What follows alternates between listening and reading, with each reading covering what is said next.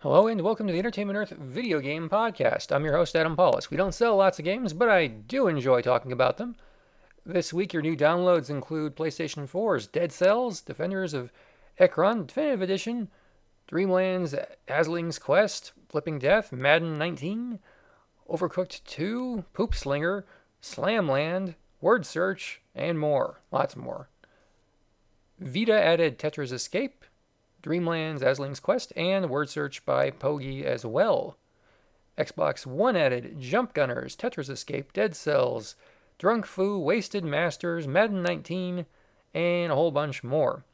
The Wii U and 3DS did not appear to upload anything new this week, but the Switch had a bunch, so we're just going to cut it short with Neo Geo's Prehistoric Isle 2, which looks kind of neat, Blobcat, Tetris Escape, Green, Suburba City, The Amazing Shinsegumi Heroes in Love, and Okami HD, or Okamai HD, or I haven't played it.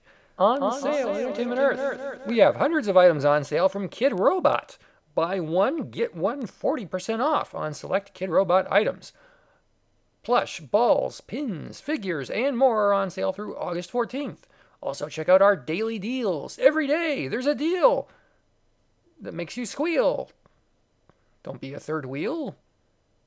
Check out the deals. I don't know. Anyway, there's good stuff every day. We've had some really good ones this week, including an entire case of Star Wars figures for, I believe, $50.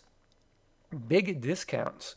Come back every day, especially Wednesdays, to see what we have to offer to you. We put up new pre-orders this week as well. Palandone put up a lot of great new stuff like the PlayStation Mini Light, the PlayStation Metal Coasters 4-pack. There's a great logo light. The Pac-Man arcade-shaped mug is an arcade cabinet you can drink out of. That is like a home product after my own heart.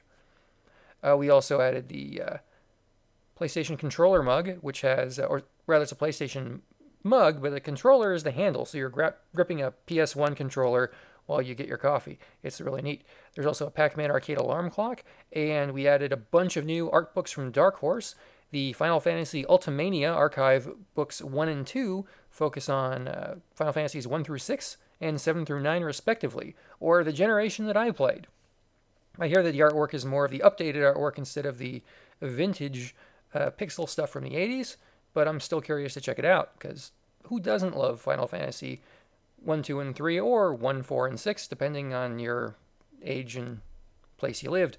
Those are some quality classic games.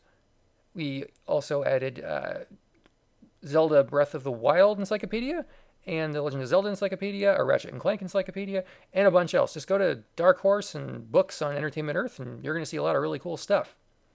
And that is it. So I thank you for your kind indulgence. We will be back next time on the Entertainment Earth podcast. Until then, you can follow us on Twitter at EntEarth, and you can order everything you could possibly want at entertainmentearth.com, except for the stuff that we don't have yet.